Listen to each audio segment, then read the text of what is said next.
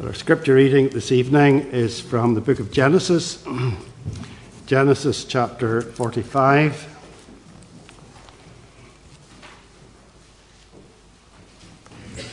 We'll begin reading at verse 1. Let us hear the word of God. This is the time when Joseph is in Egypt and his brothers have come down for food. At first they did not recognize Joseph, and then Joseph takes the initiative and reveals himself to them. Genesis 45 and verse 1. Then Joseph could not control himself before all those who stood by him. He cried, "Make everyone go out from me." So no one stayed with him when Joseph made himself known to his brothers. He wept aloud so that the Egyptians heard it, and the household of Pharaoh heard it. And Joseph said to his brothers, "I am Joseph. Is my father still alive?" But his brothers could not answer him, for they were dismayed at his presence. So Joseph said to his brothers, "Come near to me, please." And they came near, and he said, "I am your brother Joseph, whom you sold into Egypt. And now do not be distressed or angry with yourselves because you sold me here, for God sent me before you to preserve life. For the famine has been in the land these 2 years, and there are yet 5 years in which there will be neither plowing nor harvest. And God sent me before you to preserve for you a remnant on earth, and to keep alive for you many survivors. So it was not you who sent me here, but God. He has made me a father to Pharaoh, and lord of all his house, and ruler over all the land of Egypt. Hurry and go up to my father and say to him, 'Thus says your son Joseph, God has made me lord of all Egypt. Come down to me, do not tarry. You shall dwell in the land of Goshen, and you shall be near me, you and your children, and your children's children, and your flocks, your herds, and all that you have. There I will provide for you, for there are yet 5 years of famine to come, so that you and your household, and all that you have, do not come to poverty. And now your eyes see, and the eyes of my brother Benjamin see, that it is my mouth that speaks to you. You must tell my father of all my honor in Egypt and of all that you have seen. Hurry and bring my father down here." Then he fell upon his brother Benjamin's neck and wept. And Benjamin wept upon his neck. And he kissed all his brothers and wept upon them. After that his brothers talked with him. When the report was heard in Pharaoh's house, "Joseph's brothers have come," it pleased Pharaoh and his servants. And Pharaoh said to Joseph, "Say to your brothers, do this, load your beasts and go back to the land of Canaan, and take your father and your households and come to me, and I will give you the best of the land of Egypt, and you shall eat the fat of the land. And you, Joseph, are commanded to say, do this, take wagons from the land of Egypt for your little ones and for your wives, and bring your father and come. Have no concern for your goods, for the best of all the land of Egypt is yours." The sons of Israel did so, and Joseph gave them wagons according to the command of Pharaoh, and gave them provisions for the journey. To each and all of them he gave a change of clothes. But to Benjamin he gave 300 shekels of silver and 5 changes of clothes. To his father he sent as follows: 10 donkeys loaded with the good things of Egypt, and 10 female donkeys loaded with grain, bread, and provision for his father on the journey. Then he sent his brothers away, and as they departed he said to them, "Do not quarrel on the way." So they went up out of Egypt and came to the land of Canaan to their father Jacob. And they told him, Joseph is still alive, and he is ruler over all the land of Egypt. And his heart became numb, for they did not believe them. But when they told him all the words of Joseph which he had said to them, and when he saw the wagons that Joseph had sent to carry him, the spirit of their father Jacob revived. And Israel said, It is enough. Joseph, my son, is still alive. I will go and see him before I die. So Israel took his journey with all that he had and came to Beersheba and offered sacrifices to the God of his father Isaac. And God spoke to Israel in visions of the night and said, Jacob, Jacob. And he said, Here I am. Then he said, I am God, the God of your father. Do not be afraid to go down to Egypt, for there I will make you into a great nation. I myself will go down with you to Egypt, and I will also bring you up again, and Joseph's hand shall close your eyes. Then Jacob set out from Beersheba. The sons of Israel carried Jacob their father, their little ones and their wives in the wagons that Pharaoh had sent to carry him. They also took their livestock and their goods, which they had gained in the land of Canaan, and came into Egypt, Jacob and all his offspring with him, his sons and his sons' sons with him, his daughters and his sons' daughters. All his offspring he brought with him into Egypt. Amen. So reads God's holy word. Well, turn with me again to Genesis chapter 46. Our text this evening will be the opening verses of this chapter. A sermon that I've entitled The Journey of Faith.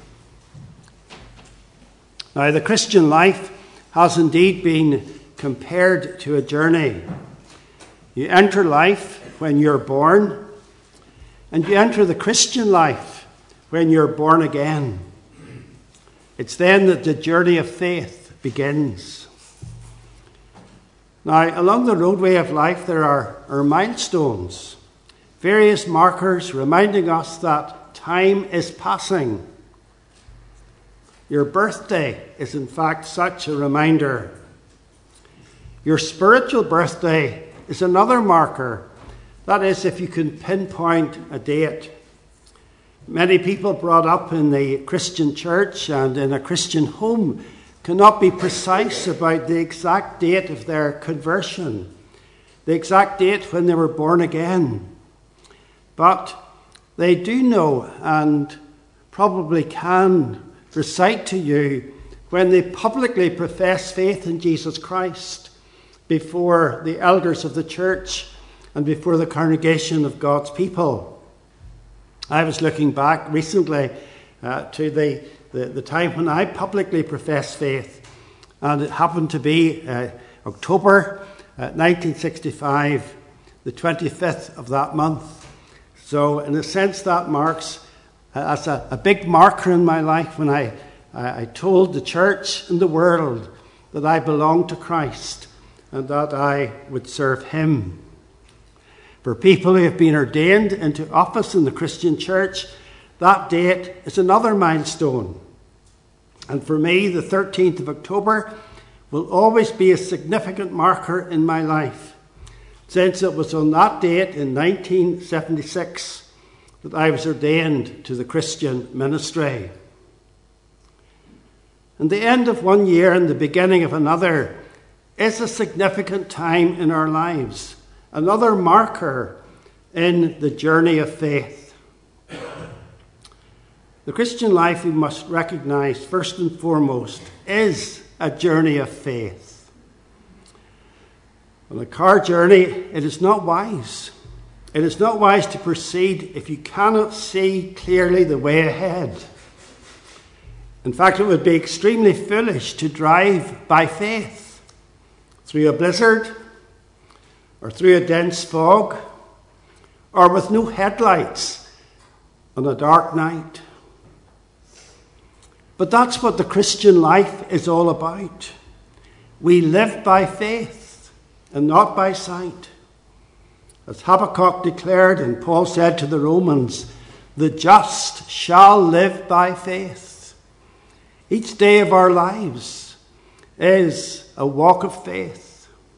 The long list of heroes and heroines in Hebrews 11 were men and women who lived by faith. And we are called to do the same. Now, no one ever said it would be easy. Jesus told all would-be followers to first of all count the cost. Being a Christian, yes, is not easy, but it is a blessed life. As the long list of Beatitudes in Matthew chapter 5 inform us. Just to quote a few, blessed are the meek, for they shall inherit the earth. Blessed are the pure in heart, for they shall see God. Blessed are the peacemakers, for they shall be called the children of God. Blessed are they that mourn, for they shall be comforted. The Christian life may not be an easy life. We will encounter hardships, but in and through them all, we have God to guide us. And there's nothing to compare with the excitement of being led by the infinite sovereign God that inhabits eternity. Being led by God step by step along the way in fulfillment of his glorious purpose for our existence. We see this in practice in God's word.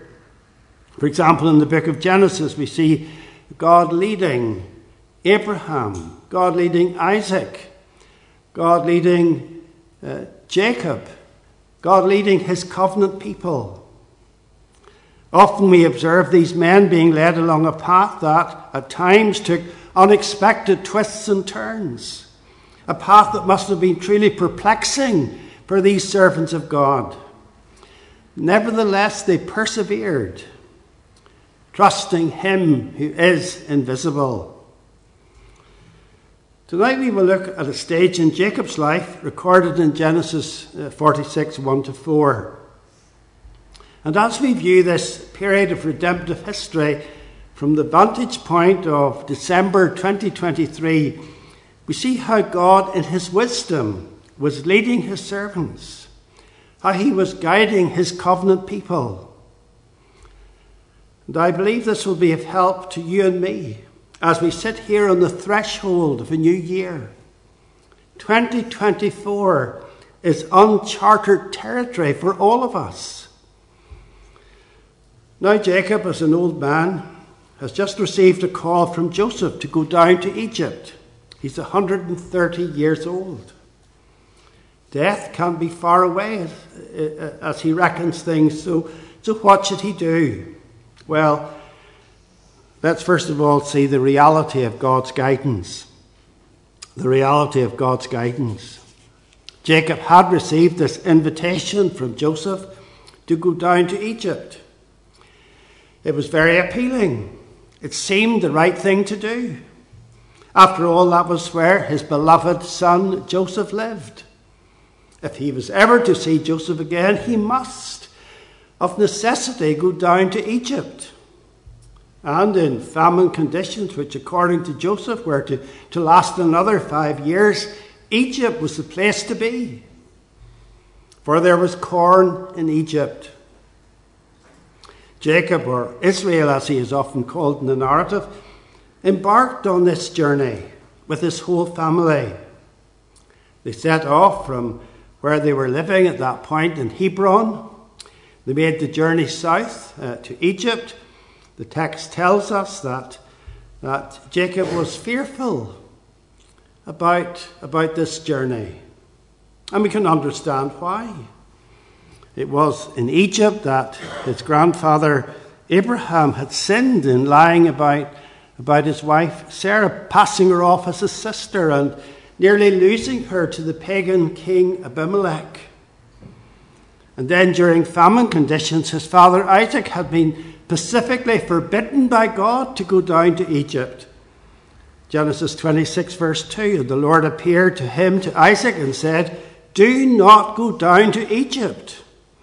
Dwell in the land of which I shall tell you." And as well as that, all the covenant promises related to the land of Canaan. So was Jacob doing the right thing, going down to Egypt with all his family? Yes, from the human perspective, it appeared it was the only thing to do, to join up with Joseph, to go where there were abundant supplies of food. But was it the will of God? Well, after leaving Hebron and travelling south for 25 miles to the southern extremity of Canaan, Jacob and his family stopped for the night. It was at Beersheba. Now, Beersheba was a place of great spiritual significance for God's covenant people.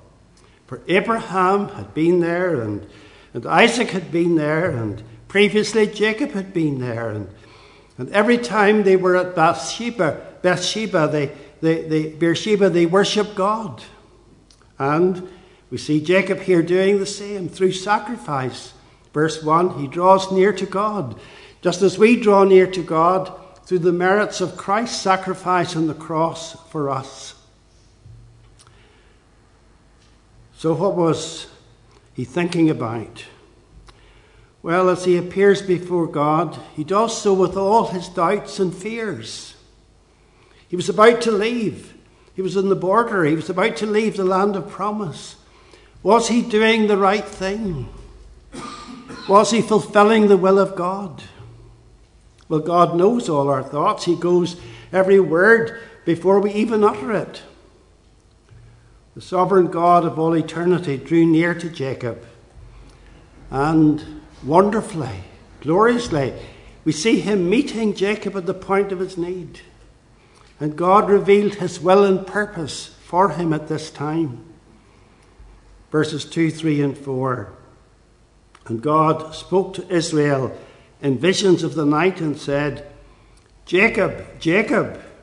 And he said, "Here am I." Then he said, "I am God, the God of your father. Do not be afraid." Yes, he was afraid. "Do not be afraid to go down to Egypt, for there I will make you into a great nation. I myself will go down with you to Egypt, and I will also bring you up again, and Joseph's hand shall close your eyes." So God dispelled Jacob's fears. Yes, it was the right time to leave Canaan. Yes, it was in God's plan for him to go and live in Egypt. And God had not forgotten his covenant promise. Verse 4 again, "I myself will go down with you to Egypt, and I will also bring you up again to Canaan." God's guidance to Jacob was real and personal. God was saying to Jacob, "This is the way, walk in it." And for each of us on the Christian journey, God's guidance is just as real. It is just as personal as it was in the days of Jacob. Yes, the method has changed. We are now living in the age of completed revelation, and so God doesn't speak to us today in visions. God speaks principally, primarily through his word. So we are called to read the word. We're called to search the scriptures. We're called to meditate on God's word. We're called to pray as we read, that God will reveal his will through the word, that his word indeed would be a lamp to our feet and a light to our path. And often indeed it is. Now I say God principally reveals his will through his word, but he also guides through providence, his providential dealings with us. For example, you may apply for 2 jobs, both of which seem suitable for you as a Christian. If you're offered one and not the other, you accept that as God's guidance. If you're offered both, then turn to Christian friends and on their advice, take one job and not the other, because God guides through trusted friends as well. And if you're offered neither job, again, that is God guiding you in providence, that you must wait, that you must be patient, that God has something else in mind for you. How precious and how comforting to know that we are not just drifting through life, a product of cruel fate or the personal whims of mere men. No, friends, our times are in God's hands. God who assures his people by his word. For example, Isaiah 58 and verse 11. And the Lord will guide you continually, not just now and again, but his hand will be upon you always. What a promise to take into 2024. And then the psalm that we were just singing, Psalm 32 verse 8. I will instruct you and teach you in the way you should go. I will counsel you with my eye upon you. And so Jacob must have continued on his journey, greatly reassured that he was doing the right thing, the reality of God's guidance. And as you continue on the journey of your life of faith, always remember the counsel of Proverbs 3, 5 and 6. Trust in the Lord with all your heart, and do not lean on your own understanding. Do not simply depend on your wits. In all your ways acknowledge him, and he will make straight your paths. He will direct your ways. The reality of God's guidance. Then secondly, the wisdom of God's guidance. The wisdom of God's guidance. Although Jacob knew that he was right to take his family and possessions and settle in Egypt, he could not have been aware of all the reasons. Yes, he could understand the blessing of spending the rest of his life beside his beloved son Joseph. Yes, he could understand the blessing of food being supplied for him and his family during those terrible times of famine. But why remain in Egypt until nationhood was achieved? For God had said, do not be afraid to go down to Egypt, for there I will make you into a great nation. That time they were merely 70 in number. From 70 to nationhood seemed a very long time. But that was God's plan. Whether Jacob understood the wisdom of God's purpose, we don't know. But looking back, it is now very clear for us to see. Left in Canaan, this small family, humanly speaking, would quickly have become assimilated into Canaanite ways and into Canaanite worship. They would not only have lost their separate identity, but they would have lost their relationship with God. The evidence of this tendency is in sharp focus in Genesis chapter 38, where Judah's Canaanite connections were very detrimental to his spiritual life. He had married a Canaanite. And after that marriage, his spiritual life went into a downward spiral. Became guilty of incest with his daughter-in-law and so on and so forth. So it's all beginning to become a mess. And then the plan was unfolded about going down to Egypt. And some might object by saying, well, was there not even greater danger in Egypt? Was Egypt not even more polytheistic, with its many gods and its many idols? Well, true, Egypt had a multitude of gods. True, Egypt was extremely idolatrous. But God in his providence ensured that intermingling with the Egyptians would be minimal. When the time came for a place to be allotted for Jacob and his family, Well then, Joseph informed his family that they should tell Pharaoh of their occupation. And on hearing that they looked after sheep, they would be given a special place, a separate place to live from the Egyptians. Because Joseph knew this would happen because the Egyptians found shepherds detestable.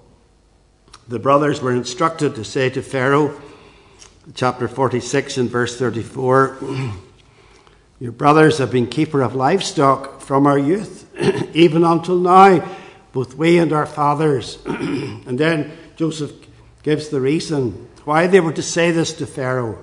Verse 34, in order that you may dwell in the land of Goshen, for every shepherd is an abomination to the Egyptians.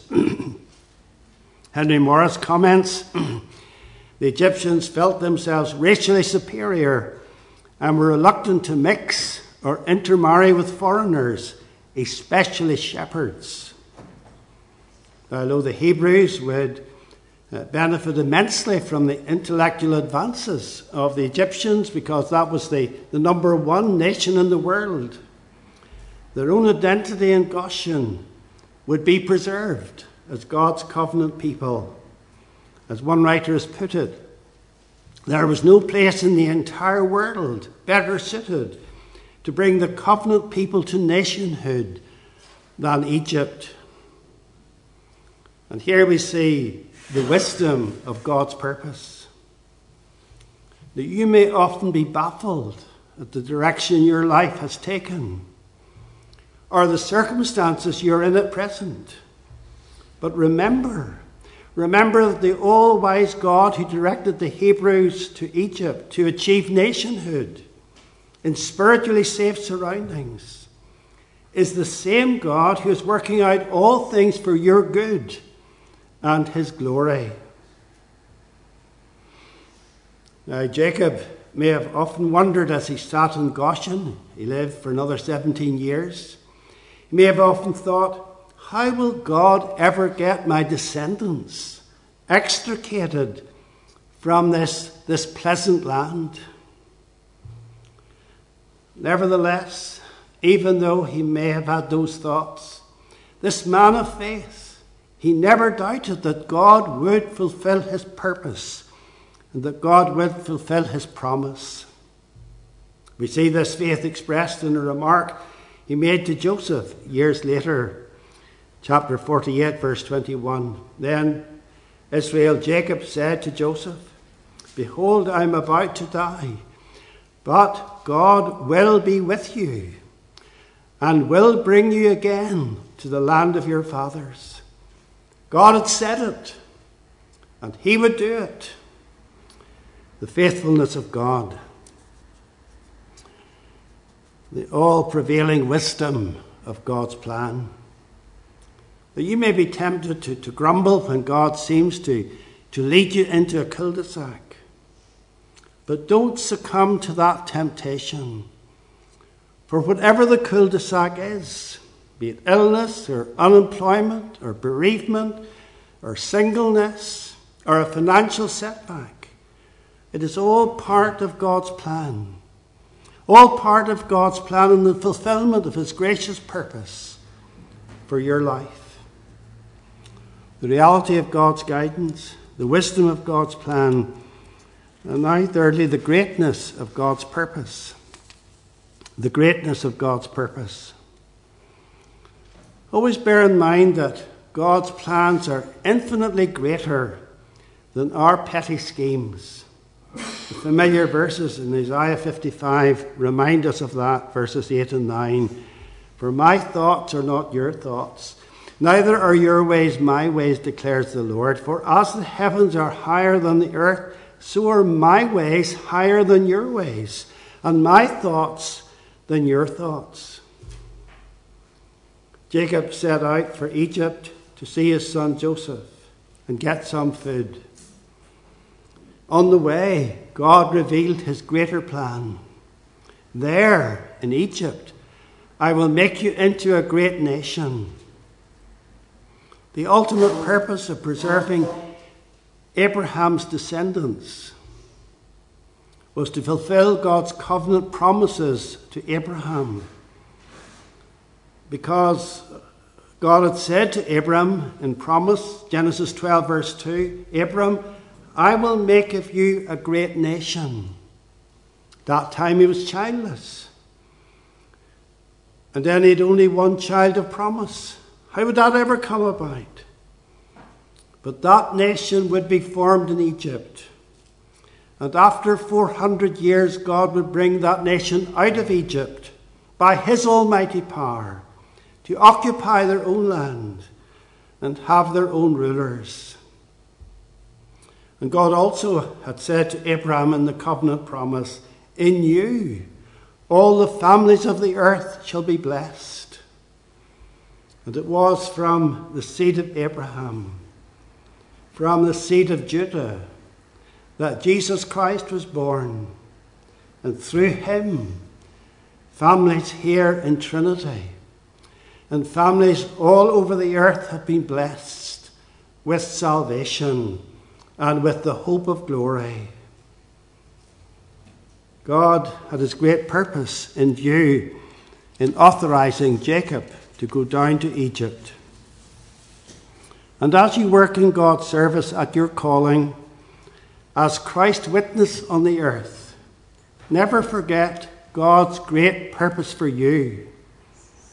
Not nationhood, but Christ's likeness. Think of what Paul said to the Galatians. Galatians 4 verse 19.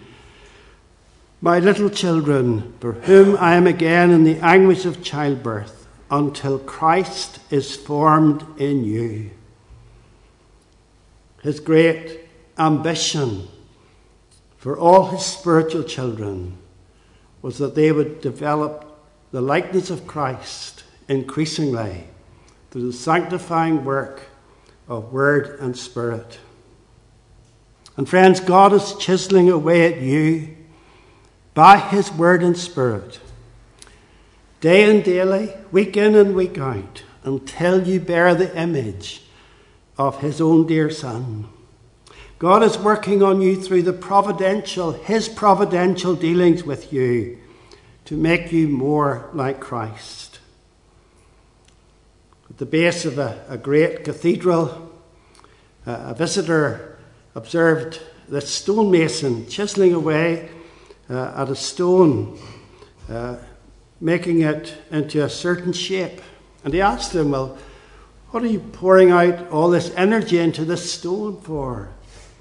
And he said, well, it's like this. I'm chiseling away down here at this stone so that it will fit in up there at the very apex of the cathedral.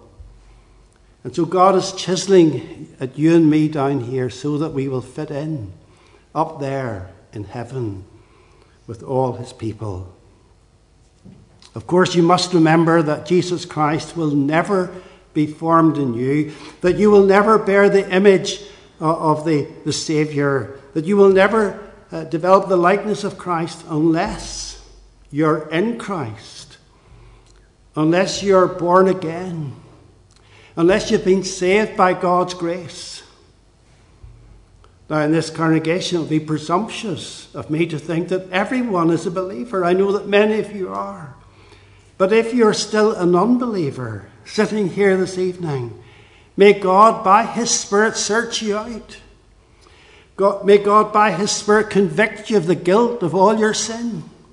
May God reveal to you that the only avenue of rescue is Jesus Christ, and lead you to him, make you to flee to him for mercy and forgiveness and pardon, that you may become one of his children, that you may become united to Christ by faith, that you may begin the journey of faith in the excitement that God is leading you day by day and hour by hour, so that indeed you will have the hope of glory firmly planted in your heart. It is then, as a sinner saved by grace and united to Christ, that you won't forget God's ultimate purpose for your life, to grow up in Christ, to flourish in Christ, to bear fruit for him, to be good citizens of the kingdom of God on earth, so that you may be perfect citizens of the kingdom of God in heaven. In the Lord's Prayer, we pray, your kingdom come. Let that prayer be prayed passionately by each one of us, that his kingdom would come in our hearts, and that his kingdom would come in the world, and that we would follow that by saying, your will be done on earth as it is in heaven. Amen. Let us pray. Our Father, we do thank you that the Church of Jesus Christ is precious in your eyes.